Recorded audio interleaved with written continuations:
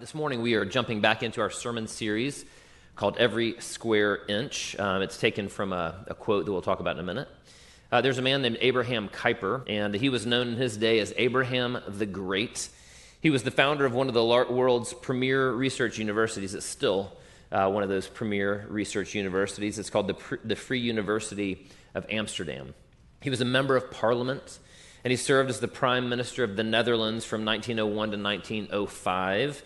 He had his PhD in philosophy, and he was a professor in both literature and in theology. So Abraham Kuyper was quite the fellow. At the opening ceremony for the Free University, which he founded, Kuyper gave a speech in which he issued the following statement: "There's not a square inch in the whole domain of our human existence over which Christ, who is sovereign over all, does not cry mine."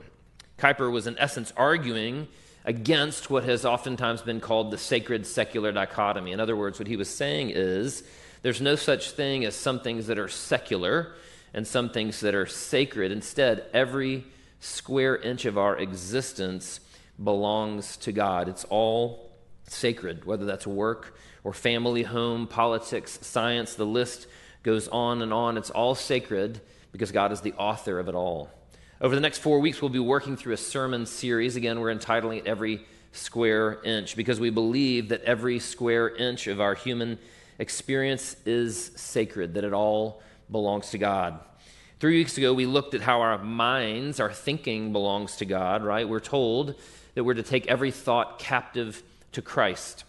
And then 2 weeks ago, Jeff Summers preached on how our families belong to God as well. And today we'll be looking at particularly how that applies to our work. Just a reminder that every square inch belongs to Him. Now, we also have on the table as you are leaving today, there's a little table in the foyer with little magnets that have this image, this every square inch image on it.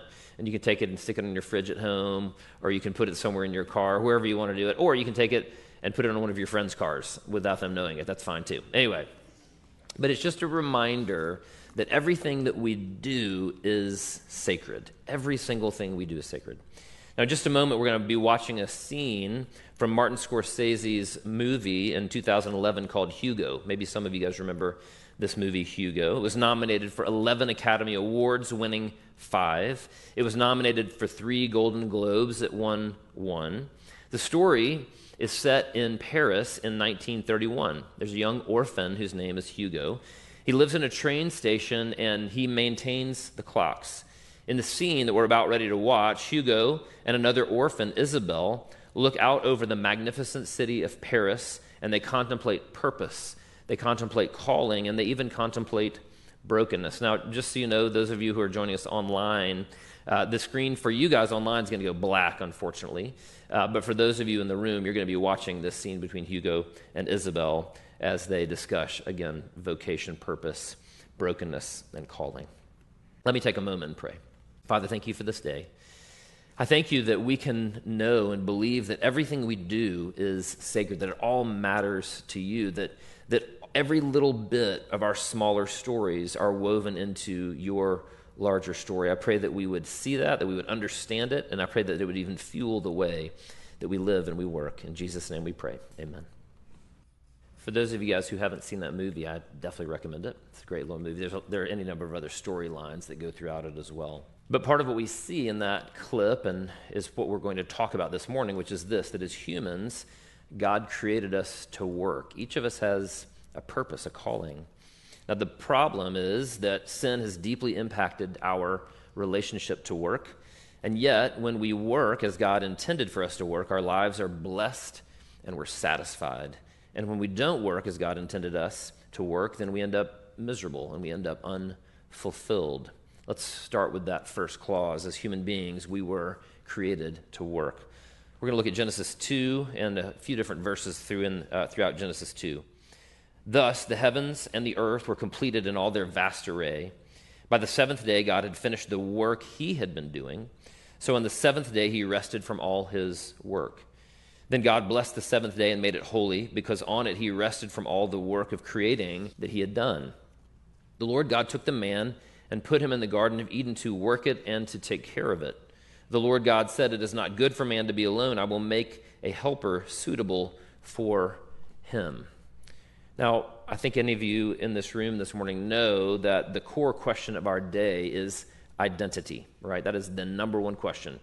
Go to YouTube, go to Instagram, go wherever you want, and the issue is identity. Who am I?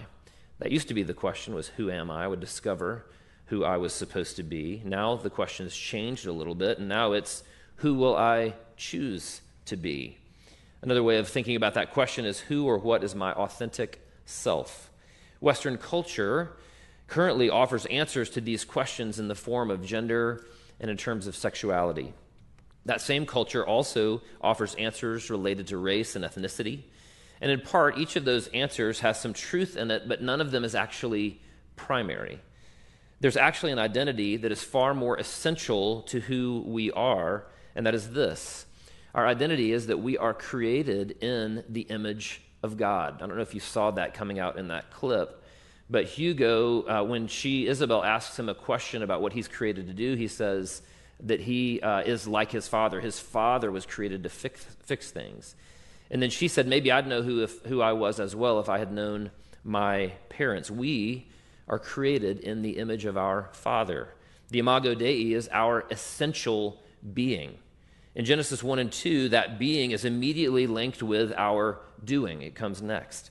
In fact, I would argue that those two things, being and doing, are totally inseparable. We were created to work.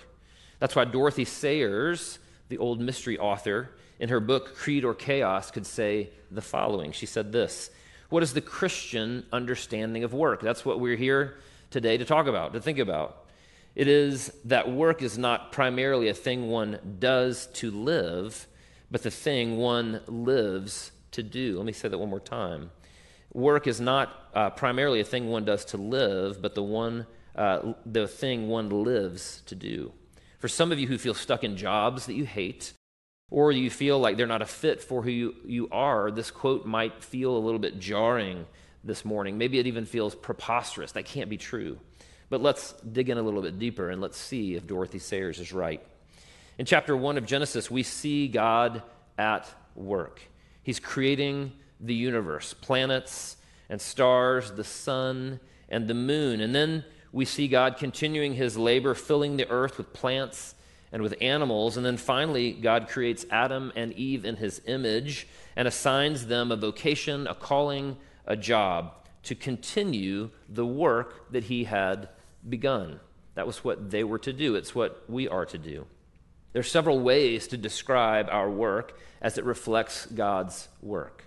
In Every Good Endeavor, a book by Tim Keller, he describes work as the following three things. He says that work is comprised of creation, it's comprised of care, and it's comprised of commission. God creates the world ex nihilo, out of nothing.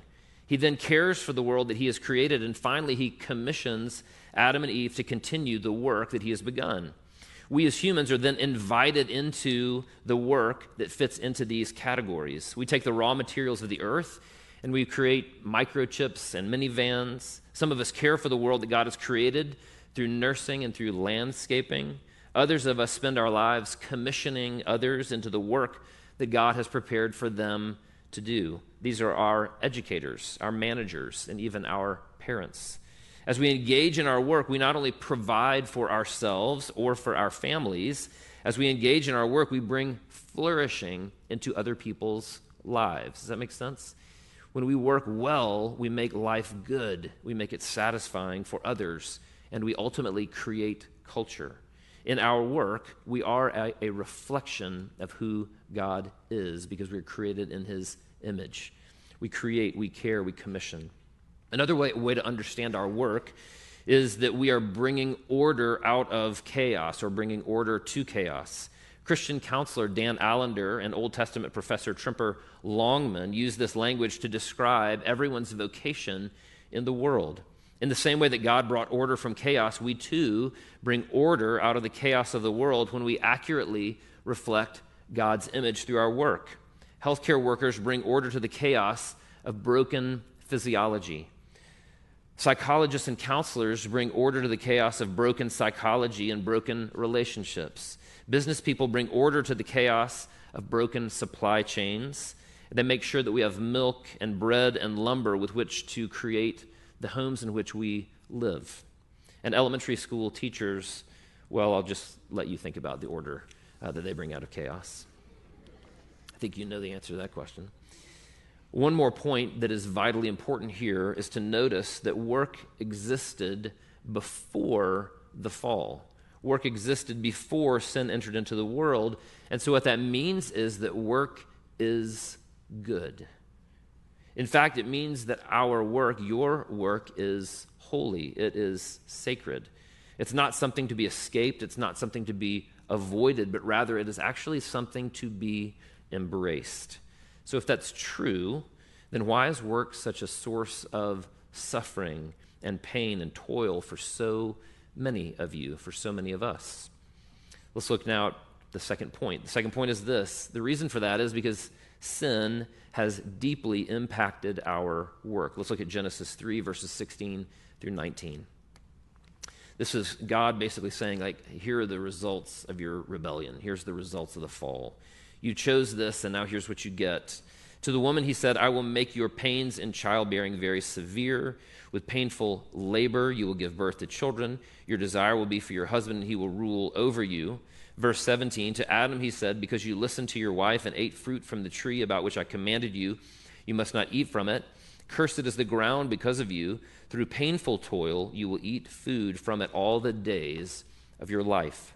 It will produce thorns and thistles for you, and you will eat the plants of the field. Not the garden, but the field. By the sweat of your brow you will eat your food until you return to the ground. We may not have intuitively understood initially that we were created to work, but we definitely experientially and intuitively understand this point. We've all experienced the misery and the frustration of work. That might explain why in a recent Gallup poll, across 140 different countries, only 13% of the respondents stated that they actually enjoy and find fulfillment in their work. That's a tiny number. And that 13% is actually up from 11% in 2010. That same Gallup poll study showed that 63% of the respondents were unengaged and unmotivated with their work, while 24% were actively disengaged or disengaging from their work. In other words, they hated their jobs, and they were trying to avoid working altogether. Why is that? Because again, if those numbers apply to those of us in this room, then there's only a few of us that really enjoy going to work, and there's a lot of us that are either really bored with work or trying to avoid it altogether. We've already spoken about one reason for why that is. That's because we often fail to realize that our smaller stories very much fit into God's larger story. So when we work at even the most menial jobs, remember, Jesus was a carpenter for 30 years. Remember, at the beginning, God was a gardener. We are revealing and reflecting God. We are serving others. We're creating flourishing, and we're creating and we are sustaining culture. In other words, every little thing we do matters. If you remember, Nietzsche said this. He said, he who has a why to live for can bear almost any how. So he who has a why to live for can bear almost any how. That's definitely true when it comes to work. Another reason that people have such a fraught relationship with work is because of the thorns and thistles that we see in verse 18 of the passage we just read. Our work, whether it's gardening or parenting, is like that shopping cart at Kroger with the broken wheel. Are you familiar with the shopping cart of which I speak? I get it 50% of the time. Keller addresses the fact of vocational brokenness in his book on work called Every Good Endeavor. I've got a stack of those books up here. He writes this: as we've seen in Genesis 1 and 2, God made us for work. Yet now we learn that work becomes, under sin, painful toil. Work is not itself a curse, but it now lies with all other aspects of human life under the curse of sin. Thorns and thistles will come up as we seek to grow food. When we remember that gardening is representative of all kinds of human labor and culture building, this is a statement that all working human effort will be marked by frustration and a lack of fulfillment. It's a great quote. It's a true quote. It's no wonder that so many people hate their work. It's cursed. It's painful. It's toil. It's labor. Success mostly comes by the sweat of our brow, and it's filled with thorns and it's filled with thistles. In other words, our work bears fruit, but it also produces these thorns and thistles that fight against us and actually hurt us in the process. If you're a real farmer or even a backyard gardener, you know this to be true. It's no less true for educators or business leaders or for lawyers or for mothers. Each knows very well the toil and the pain of their work. Since the fall, our work is cursed. So the question is, if it's cursed, why should we not just give up? The answer is our third point today. It's because of this. It's because when we work as God intended for us to work, our lives are blessed and we experience satisfaction. A blessing and a satisfaction, by the way, that actually doesn't happen apart from our vocation and labor. And when we don't work as God intended us to work, we end up miserable, we end up unfulfilled, we end up unsatisfied and feeling empty in life. Now, at this point, very intentionally, I want to move away from the realm of the theoretical and the philosophical. There's a ton more to say about each of those categories around work. We're going to move instead to the realm of the very practical. I'm going to take a look at the book of Proverbs so that we can see about work there. Again, Proverbs is very practical. Verse 24 of chapter 12 has this to say, "The hand of the diligent will rule, while the slothful will be put to forced labor. Those who work hard or diligently will eventually be entrusted with authority." Now, there's a tongue-in-cheek idiom in the management world that says the following. It says, "The reward for good work is more work." In other words, if you do a good job working, your boss is going to give you more work to do. In the short run, that might be irritating, but in the long run, good work leads to promotions, and those promotions eventually lead to positions of authority, and it's from those positions of authority that we have the ability to shape culture itself for the flourishing of others. Eugene Peterson's The Message, a translation of the Bible, does a good job of capturing the other half of this proverb. So I'm going to read verse 24 as he has interpreted it. It says this, "The diligent find freedom in their work. The lazy are oppressed by work." He does a great picture of painting of that picture. In short, what he's saying is if you have an unhealthy relationship with work, not only will you not be given authority, you will be oppressed and even enslaved by your work. Quick example of this. Middle school, I was a fine little student. High school, I was an okay student because I didn't have to do very much. I didn't love school at any point in time, even in high school. I just kind of did enough to get by. And so as a result, it was a little bit of suffering and misery. Maybe that's true or was true for some of you out there today. When I got to college, probably my first year and a half, I also wasn't a great student. I just did enough to kind of get by. And then I had this realization at the end of my sophomore year, and the realization was this, that I had a few different buddies, both of whom now have their PhDs, who actually actively engaged their studies. They worked hard, they studied hard, and as a result, they loved school. It was really interesting. And so I decided to give that a try, literally. Like that's kind of how I thought about it. And I thought, well, I'm going to try my best for a little while. And I started my junior year really studying. I started reading ahead. I started really sort of engaging in the debates and the discussions around the various classes that I took. And what I found was that for my junior and senior year of college, the work of my being a student went from being something that was miserable to something that I absolutely loved and enjoyed. I think that's a great picture of how we view our work, right? One way of viewing work, whether that work is being a student or anything else, is that if you view it negatively, it can really become oppressive. The other way of viewing it is that if you embrace it and give yourself to it, it can be life-giving and satisfying. I'm going to go on really quickly here. Not only does hard work result in being entrusted with authority, diligent work also results in wealth, according to the Proverbs. Proverbs 24, verse 27 says this, "Whoever is slothful will not roast his game, but the diligent man will get precious wealth." While it's true, admittedly, that some economies are so broken that hard work doesn't always necessarily yield wealth, in general, diligent work does result in financial success. In fact, the reason why Marxism didn't take hold in 20th century England was precisely for this reason. The masses of British blue-collar workers were experiencing wealth and comfort like never before as a result of capitalism, so Marxist philosophy fell upon deaf and contented ears. This principle is also true for millions of immigrants who've arrived in America with nothing And in one short generation, they own businesses, and they arrive in the middle and upper classes. In the last 30 years, immigrants from Nigeria, just as an example, to America have increased by 1,500%. The average Nigerian American family's income now outpaces that of Caucasian Americans by over $5,000 a year. And 61% of Nigerian Americans over the age of 25 hold graduate degrees.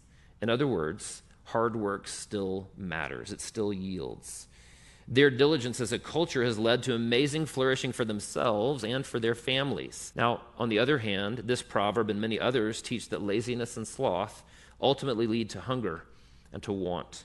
Food is within their grasp, but the slothful won't even reach out to take it. I could go unpacking these verses at length, but instead, let me just rattle off a couple more.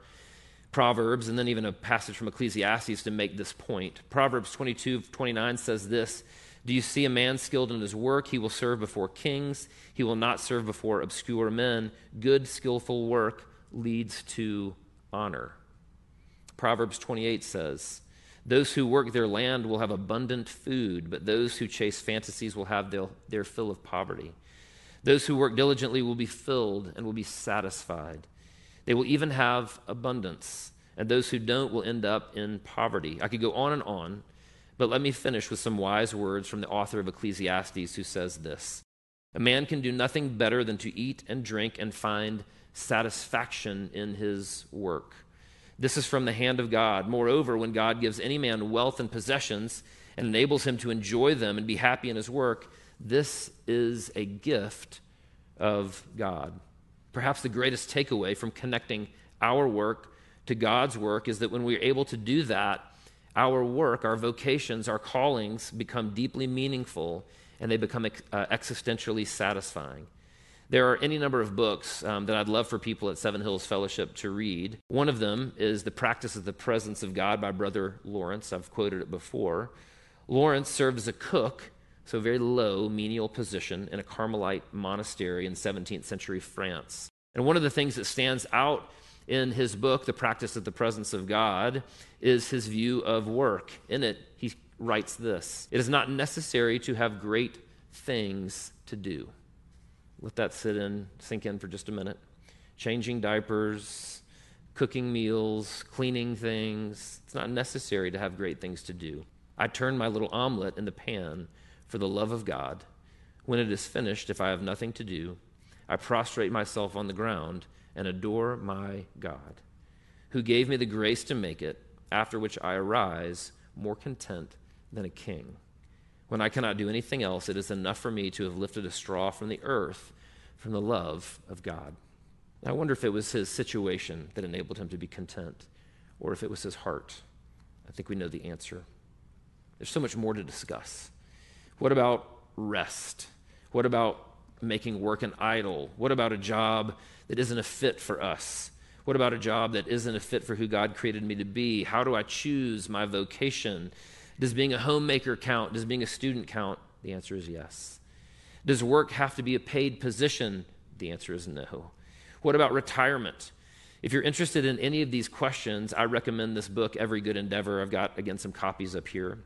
I'm leading a book club at Bella Roma on Thursdays, and Amber Weaver is leading a similar group on Tuesday nights at Swift.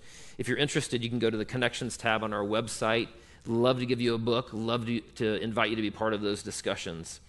But let me end this sermon not by pointing you to Tim Keller, but instead by pointing you to Jesus, the author and perfecter of our faith.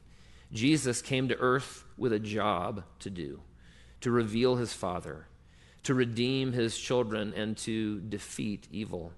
And on the night before he went to the cross, we read this. After Jesus said this, he looked toward heaven and prayed, "Father, the hour has come. Glorify your Son." That's the honor that we read about in Proverbs, that your Son may glorify you. Jesus saw his job as glorifying the Father, pointing people to his Father. Verse 4, "I have brought you glory on earth by finishing the work you gave me to do." We have a job to do, and whatever it is, it belongs to God, every square inch. Let's take a moment and let's pray. Father, this is such a deep idea, And it's a concept, Father, that we flee from and run from and hide from. And yet, Father, in the same way that we hide from so many things and avoid so many things that ultimately would lead us to satisfaction if we let them, Father, work is one of those things. And so, Father, I pray that this morning that we would indeed remember that we have been created to work, Father, and that our work, when we engage in it, actually reveals and represents who you are and brings us satisfaction, Father. We know that it's tainted by sin and the fall, Father. And so when it's exhausting and when it's painful, Father, and when we're tempted to give up, Father, I pray that we would hang on. And Father, I pray that as we hang on and do the work that you've called us to do, I pray, Father, that you would bring us peace, that you would bring us satisfaction and fulfillment. Father, I pray that as we do our work well, Father, that we would create culture. Father, that our work would create flourishing and thriving for other people as well, Father. I pray all of these things in the name of your Son, Jesus Christ. Amen.